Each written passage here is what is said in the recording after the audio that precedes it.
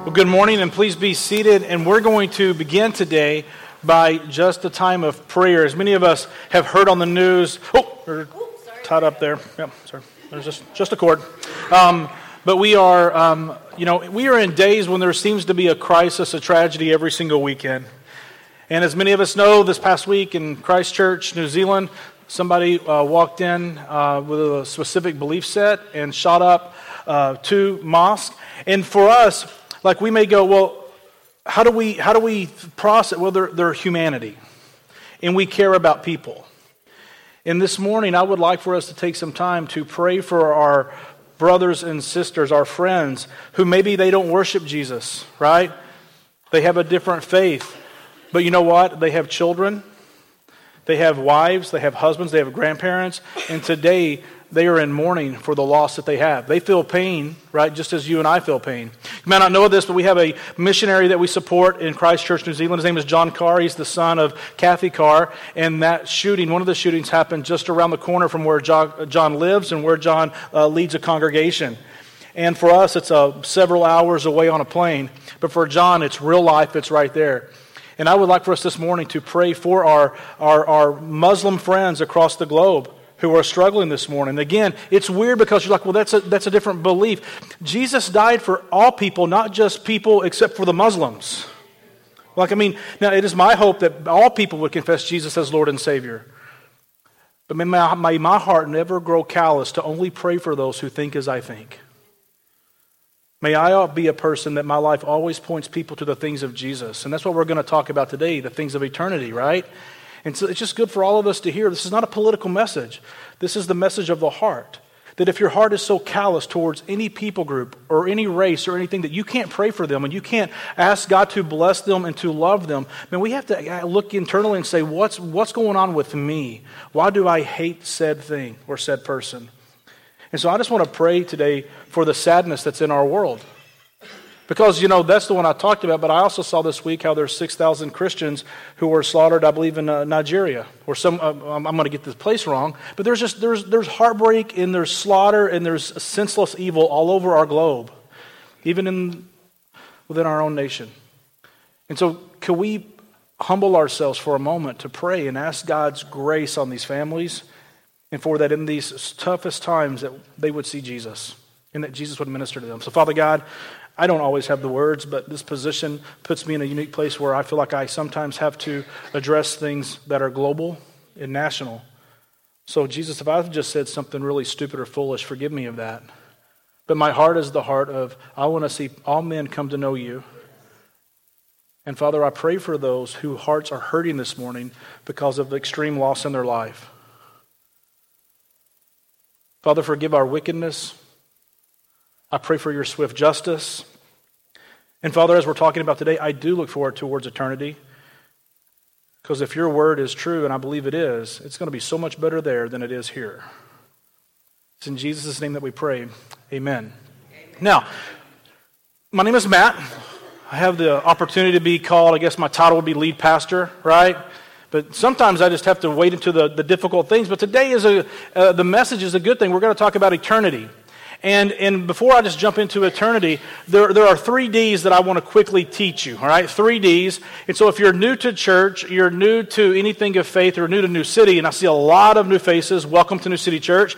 I see a lot of faces that I haven't seen in a long time, welcome back to New City Church. And I love me some second and third time guests. You know that's right? So really glad that you're here today. And can we just first say, Lord, thank you for the sunshine, right? Thank you, Lord. I will not take it for granted, Lord. I will not take it for granted. Because spring will mess with you here in Kansas City. Like, we think we're out of it, and we'll get 12 inches of snow next week, right? And we're all, like, depressed again. Don't say that out loud. I don't know. Is that even spiritual to knock on wood? I don't know. We'll say. 3 Ds. You need to know these. The enemy, since the beginning, has 3 tactics, and he's excellent at them. Discourage, divide, and distract. I stole this from my friend Dan Sutherland. He's taught this for me ever since he's been one of my mentors.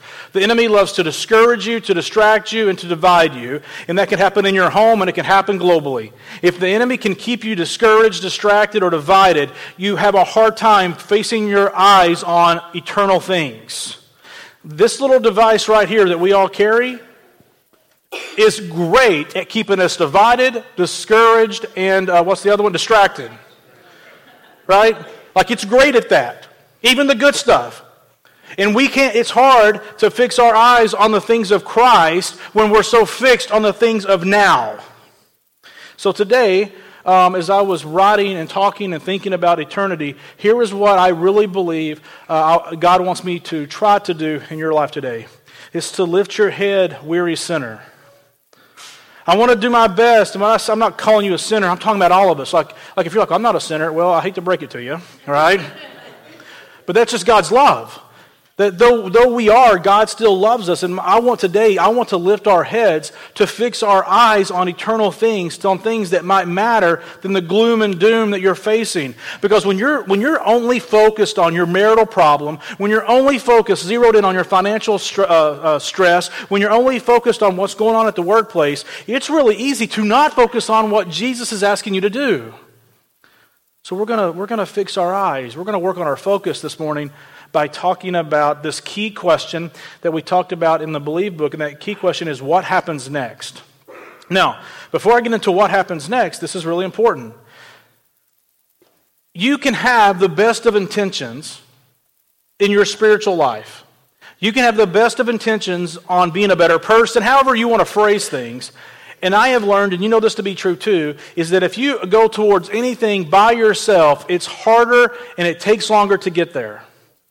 And when I see so many faces at New City, can I please just encourage you in one thing? If you're even considering making New City the place that you call your home church, make church friends here. Like, please, please, please don't just say, oh, I go to church at New City. And for you, that means I listen to Matt Miller for 30 minutes every once in a while on a Sunday. New City is so much more than an hour on Sunday. But I can't make you have church friends. I can't force you to hang out, but I can encourage you. Outside of me sitting with the Lord, John 15, abiding, Christ in me, I'm in Christ, who's in Christ bears much fruit, apart from me you can do nothing. Outside of John 15 in my life, the thing that has propelled my Christian life has been those I have chosen to walk with. Here's a little silly saying: the direction of your friends determine the direction of your life. Say it again. The direction of your friends determines the direction of your life. Am I telling you to abandon all of your friendships and only hang out with church people? No, I'm not telling you that. How would the gospel be continued on if we all did that? But what I am telling you is, who are you hanging out with here that is also walking towards Jesus? And if you think, oh, I'm going to build that relationship by sitting in a pew, everybody looking at me, and not talking to one another in this context right now, man, we've been misled and misguided. Believe groups are happening all throughout the week. Believe groups are where you're going to get together and you're going to talk about the things of Jesus. They're happening. Man, enter into the awkwardness of that first day of school and make a church friend. Hang out in the lobby, eat an extra donut. That's easy to do, right? Have another cup of coffee. Like, I know that, like, hey, let's get into the Word, but listen, the Word is really hard and complicated on your own, and you were not wired or meant to follow Jesus by yourself. And so, man, how I wish I could make you all just be buddies. Because you need church friends. Because I'm telling you, outside these walls, the world will kick the crap out of you. Can I say that in church? I just did. The world will kick the snot out of you. But you know what? A cord of 3 is not easily broken. You need some friends. Now, what happens next? That's going to be the question that we're going to address today. And we're going to talk about last things. And what I've done is I've done my best to take all of the conversations that we see in the Bible, or the majority of them, and put them in an order that we can say, oh, that's what Jesus was saying, or that's what the writer said. So here's what you may not know about your Bible. Your Bible is not in chronological order. Okay? So you may not be aware of that, right? You have the Gospels and then the book of Acts, and then you have the letters of Paul, and then you have some other letters written by Peter and other people, and then John. And so your Bible is not in chronological order. I want to show you what your Bible, your New Testament specifically, would look like if it was in chronological order. James would go first, right? James was the brother of Jesus, who, while Jesus was alive, did not believe Jesus to be the Messiah. But after Jesus' death and resurrection, James is convinced that his brother is the Messiah, which is the best proof that I need that Jesus was the Messiah. Because if you can convince your brother that you're God, you're God. My sister still can't believe I'm a pastor, right? Are you with me? All right? But James was won over by when he saw his dead on the cross brother resurrected, holes in his hands, hole in his side. He's like, oh my goodness. And James would go on to lead the church in Jerusalem and have a great, great impact. Now the next one that I put in that, and he writes his book of application. Like if you're ever like wanting to know about just like Christian life, like Christian living, James is a great letter to read. And that happens 27 years after the resurrection. The next date that I give you, the next book is 1 Thessalonians. And this is the letter that Paul wrote to the church in Thessalonica. And here, the reason I give it is because we're going to read out of 1 Thessalonians today, because there Paul addresses the church about their understanding about those who have died and how they will experience eternity or how they will join with Jesus. And when Paul wrote that letter in 1 Thessalonians, that was the early church. Again, those people were all alive when Jesus died, and they were all expecting Jesus to come back during their lifetime.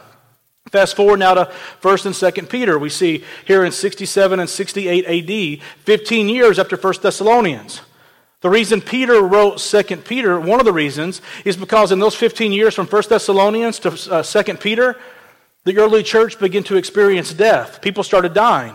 And so they begin to question their understanding of the things Jesus said. And Peter said, hey guys, listen, it's still going to happen. A day is like 1,000 and 1,000 years is like a day. And that's where that phrase kind of came from. Peter's addressing. And so what I want to do today is to kind of put us in some chronological order. And in doing so, I want to try to answer three things for us today. Okay, number one, I want to try to answer or help you to understand that God wants you to know how the world will end.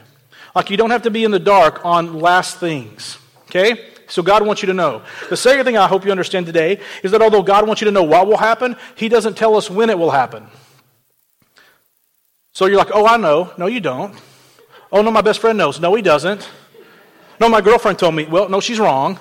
Now, you can try to tell her that. That's on you, right? I've learned in my life, I do not tell. Okay, number three. Why the end of the world should matter to you. Why it should matter. Like, Matt, why are we giving a Sunday to this? We're going to talk about that, all right? So let's begin with what Jesus said. It's recorded in Luke 21 and then also in Matthew 24. Here we go. Jesus said, Luke records this, watch out that you are not deceived. He tells us this because people are going to be deceived.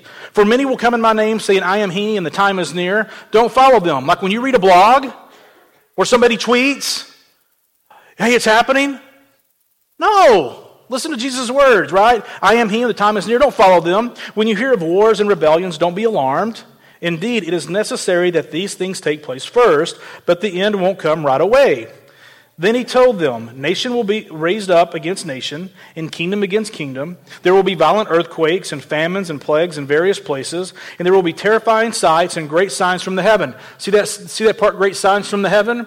This is going to be a theme throughout all of their letters, right? Great signs in the heavens. But before all these things, now put a parenthesis here, because what Jesus says next, and I didn't include it, He addresses, because He's having this conversation with His disciples, and He then addresses immediate next things, like things that they're going to experience in their lifetime, okay? That would just confuse us for today. But towards the end of that part, Jesus comes still speaking to His disciples in the immediate future. He says they will be killed by the sword and led captive into all nations. He's talking about the nation of Israel. And Jerusalem will be trampled by the Gentiles until the times of the Gentiles are fulfilled. That statement there, until the times of the Gentiles are fulfilled, is a key statement. That is the day that we are in now. Like things are going to continue until the time of the Gentiles is fulfilled. If you're not Jewish, you're Gentile. And there are certain things that Gentiles are going to be doing, that we're going to be doing to proclaim the gospel, to expand the gospel. There's just going to be things that are going to be happening, and then they're going to be fulfilled. Then he goes on. Then, after the time of the Gentiles is fulfilled, the last days, the days I believe that we are also in, there will be signs in the sun, moon, and stars. Have anybody read in the last 3 years or heard about solar eclipse, blood moon? You guys heard any of this stuff? The reason that people start talking about it and blogging about it and writing about it is because Jesus said there will be signs in the sun, the moon, and stars. And there will be anguish on the earth among nations, bewildered by the roaring of the seas and the waves. People will faint from fear and expectation of the things that are coming on the world, because the powers of the heavens will what? Be shaken. Like there is certain things that haven't happened yet. But when the heavens are shaken, I'm not talking about, oh, look, a shooting star. Like when the heavens are shaken, like people are going to lose their head. And, we have big telescopes that can talk about things coming our way. I'm just saying that I think there's going to be a time in our life, maybe in our lifetime, where we're going to get a report that's going to freak the world out. But notice what Jesus says. They will see the Son of Man coming in a cloud with power and great glory. But when these things begin to take place, stand up and lift your heads because your redemption is what? Jesus is saying, I'm coming with all that crazy. Now the world is going to lose their mind because they have no hope. And death scares them. But for the person in Christ, the person whose eyes are fixed on the eternal things, the person who doesn't shudder at death, because, oh, death, where is your sting? Because I know that once I die, I'm going to be way better off. You guys are going to be stuck here, right? That when those things happen, our redemption is near, and it's going to get a lot better. Jesus says it like this in Matthew 24. Immediately after the distress of those days, the sun will be darkened and the moon will not shed its light. The stars will fall from the sky, and the powers of the heavens will what? Like something's going to happen, and you're not going to be like, well, is that weird? No, it's going to be weird, right? It's going to be weird. All right. Then the sign of the Son of Man will appear in the sky, and then all the peoples on the earth will mourn, and they will see the Son of Man coming on the clouds of heaven with powers and great glory. Why will they mourn? Because the church has eternal expectations. We've lifted our eyes and said, yes, our redemption is near. Those who have denied Christ, those who have said, yeah, I don't believe in all that stuff, they are in mourning because it has hit the fan. All right? He will send out his angels with a loud trumpet, and they will gather his elect from the four winds, from one end of the sky to the other. Now, this is interesting. When you say he will send out his angels with a loud trumpet, we think, oh, like Reveille? You know, right? Actually, one of our elders, Charlie Blair, is very familiar with this kind of thing. It's not Reveille at all. I've asked Charlie to come up today, and he has a shofar, right? And this is actually a type of horn that is the customary trumpet that is blown before all of God's big festivals and feasts. So you might hear something like this on that great and glorious day.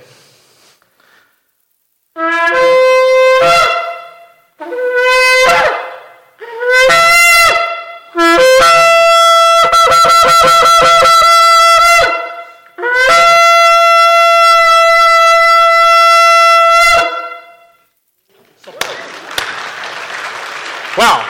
Now, here's what I promise you. Everybody in the world doing this will go, what?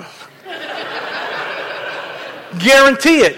Because it's going to be about 1,000,000 times louder than that. And so when you hear that in the skies and you hear this great shout, no, whoa, here we go. Here we go. It's just gotten real. And the early church was expecting that because that horn, you guys heard it for the first time maybe in your lifetime. They heard it at every festival. And it was the wake up, festival's beginning. And when Jesus comes back for his church, it's, hey, now is the time. Now is the time. So 30 years after Jesus speaks this stuff, Paul addresses the earliest church in 1 Thessalonians chapter 4 regarding people who are dying. And he says this, we do not want you to be uninformed. In other words, do you know this? God doesn't want you to be uninformed. He wants you to know, like some of you are wandering around in life going, what's God's will? What's God's will? And you feel like you're just walking in spiritual darkness. Turn the light on. Like, we're like, well, how do I turn the light on? I don't know. Get a church friend, right? Like, don't walk by yourself, right? Like, it's quicker when you have more hands on the wall trying to find the switch on, God, what are you trying to say to me, right? But if you want to stay in the dark room trying to figure out what's your will, you can do that, but you don't have to. And Paul says, I don't want you to be uninformed, brothers and sisters, concerning those who are asleep. That word just simply is how Paul said who have died. So that you will not grieve like the rest who have no hope. We have hope. For those of us who said goodbye to our friend Rachel Moings, I will see Rachel again. Did I grieve? Sure, I was sad my friend died, but I will see Rachel again. I have that Christian hope.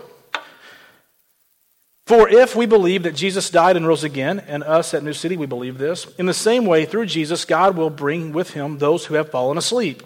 For we say this to you by a word from the Lord. What's that mean? This came from Jesus, Paul said. This is not my own opinion. Jesus says, we who are still alive at the Lord's coming will certainly not precede those who have died, who have fallen asleep. For the Lord himself will descend from heaven with a shout, with an archangel's voice, and with the trumpet of God. I'm not going to have Charlie come up here and do that again because I don't think he can, right? But, the big shout of the trumpet, right? Boom, boom, boom.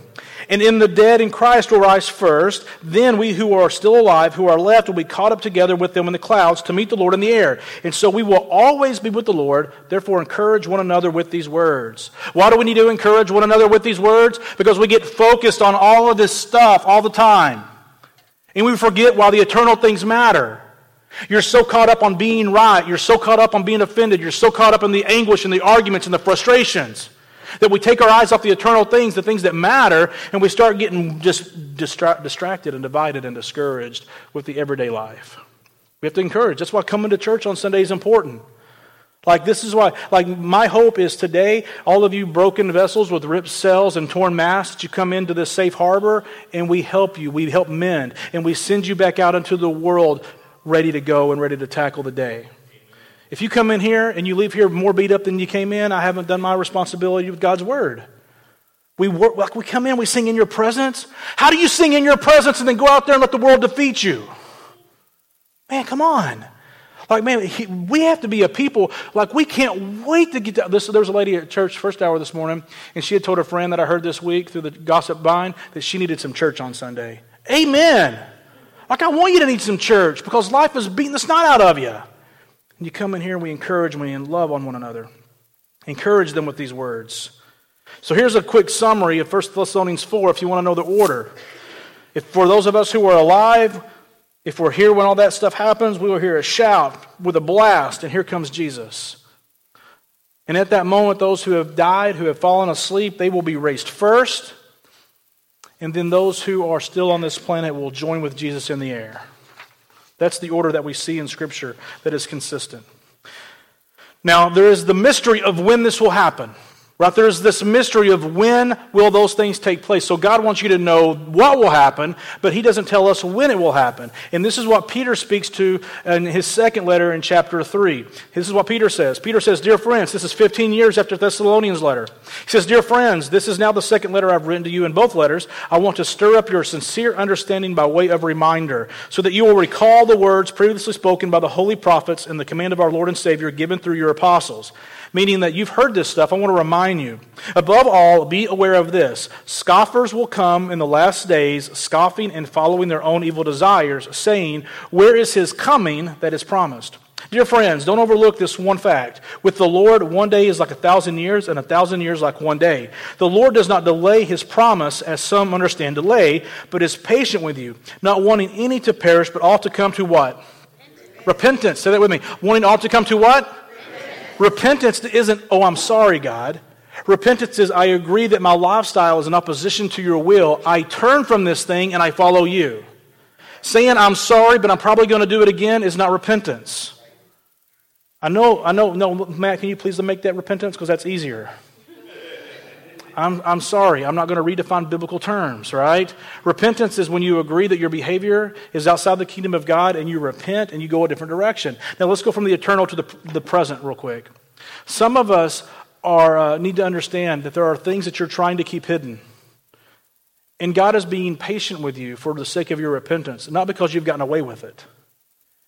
And God is asking you, even today, maybe the reason you're here is He's asking you one more time, because the Holy Spirit's been saying this to you, to repent, to stop, to change. But for whatever reason, you continue to give into that thing. Not that some other person is identified as bad behavior or as sin, but that you know, because the Holy Spirit goes, "This is not what we do," and you continue to do it. Man, today would you hear one more God using one more guy to say to you, repent. Change your behavior, change your ways, in line with what God is inviting you into. Back to the eternal. "But the day of the Lord will come like a what?" Come on, this is important. He'll come like a what? A thief. "On that day, the heavens will pass away with a loud noise." Again, hear this theme of heavens shaken. Now Peter's saying that they're going to pass away with a loud noise. The elements will be burned and dissolved, and the earth and the works on it will be disclosed. Since all these things are to be dissolved in this way, it is clear what sort of people we should be in holy conduct and goodliness as you wait for the day of the Lord and hasten its coming. Because of that day, on that day, the heavens will be dissolved with fire and the elements will melt with heat. But based on His promise, we wait for what? New heavens and new earth. Why do we need new? Because the old is going to be passed away. It's going to be destroyed. Where righteousness dwells. Therefore, dear friends, while you wait for these things, make every effort to be found without spot or blemish in His sight, at peace. Also regard the patience of our Lord as salvation. It is a mystery of when these things are going to take place. We don't know. Jesus said it like this, out of His own mouth. I don't know what Peter thinks or Paul. What does Jesus say? Jesus said this, "Now concerning that day and hour, no one knows, neither the angels of heaven nor the Son, except the Father alone. Therefore, be alert, since you don't know what day your Lord is coming. But know this, if the homeowner had known what time the thief was coming, he would have stayed alert and not let his house be broken into. This is why you are also to be ready, because the Son of Man is coming at an hour you do not expect. 2 weeks ago on a Wednesday night after a church gathering that we had here, at 3:50 a.m., somebody used the door code on the north entrance, came into our church while nobody was here, broke into Pastor Curtis's office, and stole all 4 of his guitars. I mean, it was somebody that knew the door code. Probably, it could have been very easily somebody that calls New City home, right? Now, if that person would have said, hey, email Matt, at 3:50 on Thursday morning, I'm going to be coming in the north entrance using the door code that we had at the time, and I'm going to break into Curtis's office and steal his guitars. Guess what? Me and some others would have been ready to receive him with gladness and forgiveness in our hearts, right? Right?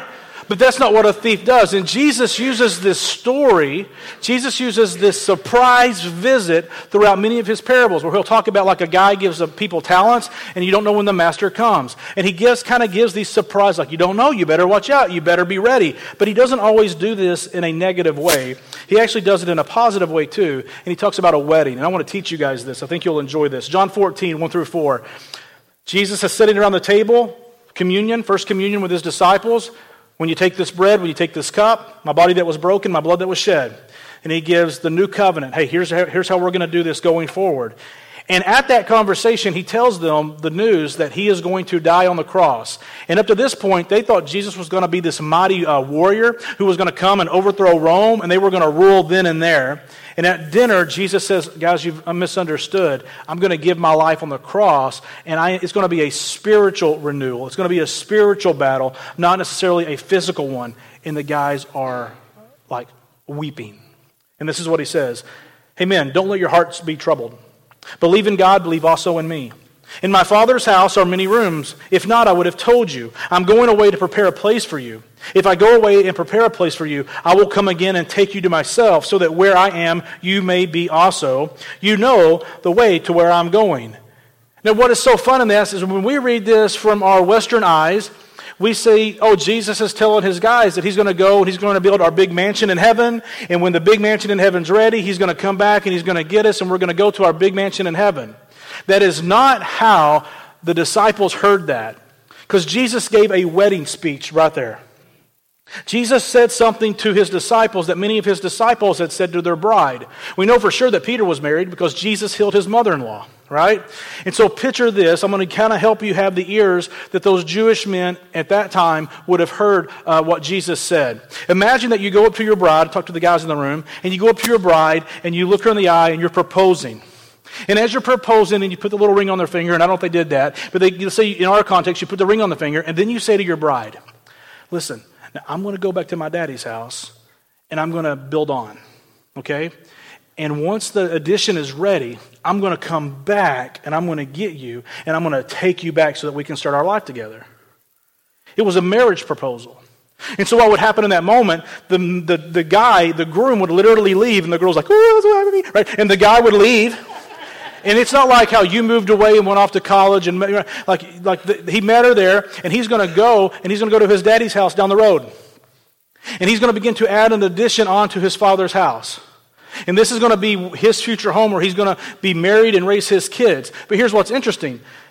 The son, the groom-to-be, doesn't get to decide when the house is finished. The son keeps going to the dad and says, hey, Daddy, what do you think? Not yet, son. Keep working on it. And so Jesus, or in this context, the groom, the son, would keep coming back and working on the house. And at some point, the father says to the son, hey, it's ready. Go get your bride. Right? Go get your bride. And so the dad and the son would work together because, they kind of know when a house is done. Right? But they would work together to make it a big deal. And they wanted it to be fun, and they wanted it to be exciting. And so oftentimes the dad wouldn't say to his son, go get your bride at noon. He would wait till like 3 a.m. And he would wait till everybody is asleep, and he would say, son, go get her. Now, the groom's not by himself. He's got all of his buddies because they know that the house is almost ready too, right? And so here the groom goes down the street, banging tambourines, pots and pans. Woohoo, here I come, baby, right? Like they're making all kinds of noise. And the neighbors aren't like, shut up. They're like, oh, this is so exciting, right? Now, what do you think the bride's doing? You think she's snoring? Oh, no. She knows because she too sees the house because it's in her neighborhood and she knows that it's almost finished. She can see when it's almost done. And so she's got her friends over and they keep their oil and their lamps lit well into the night because they don't want to be caught asleep when the groom comes down the road. And all of a sudden they hear a bunch of hooping and hollering and banging on the pan lids, right? And oh, here comes my man. That is what Jesus is saying in this passage. He's given a wedding proposal to his guys that says, man, don't be distraught, don't be saddened. Just as you said it to your honey, I'm saying it to my bride. That I'm going to go, and when it's ready, I'm going to come back, and I'm going to take you to be with me, that where I am, there you may also be. Isn't that fun? Now, so what is Jesus working on right now?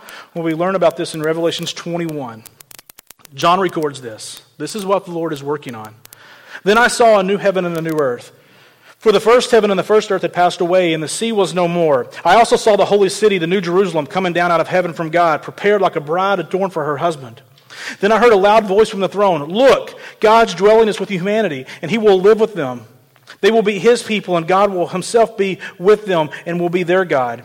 He will wipe away every tear from their eyes. Death will be no more. I love that. Death will be no more. No grief, no crying, no pain. They will be no more because why? The previous things have passed away. In the city of God, the thing that is causing concern for you and pain for you will not be there. Your illness will not be there. Your grief will not be there. Your financial constraints will not be there. In the city of God, you will have everything you need all the time, forever and always. The one who spoke with me had a golden measuring rod to measure the city, its gates, and its walls. The city is laid out in a square. Its length and width are the same. He measured the city with the rod, check this out, at 12,000 stadia, which is 1,380 miles.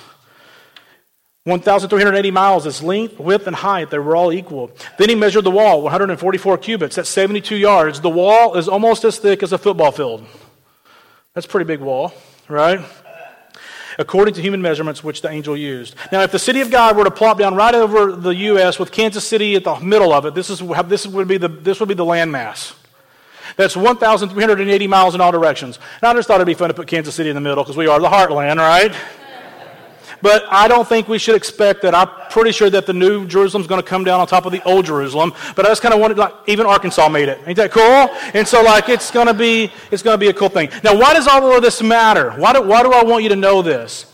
Because how fun would it be if we knew the responsibility that we have to fill this city? How fun would it be if we knew that we were people appointed by God to fill this city with the saints? And so I just want you to think about your own story. For those of you who have said yes to Jesus, who was the one who initiated that conversation with you?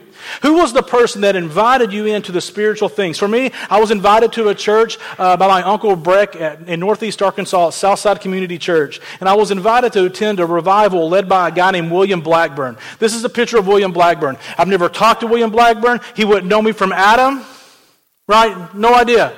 But this is the guy that when he shared the gospel on that night in October of 1994, man, God grabbed my heart and I said yes to Jesus. He has no idea the impact that he's had on the people in my life because of his faithfulness to proclaim the gospel.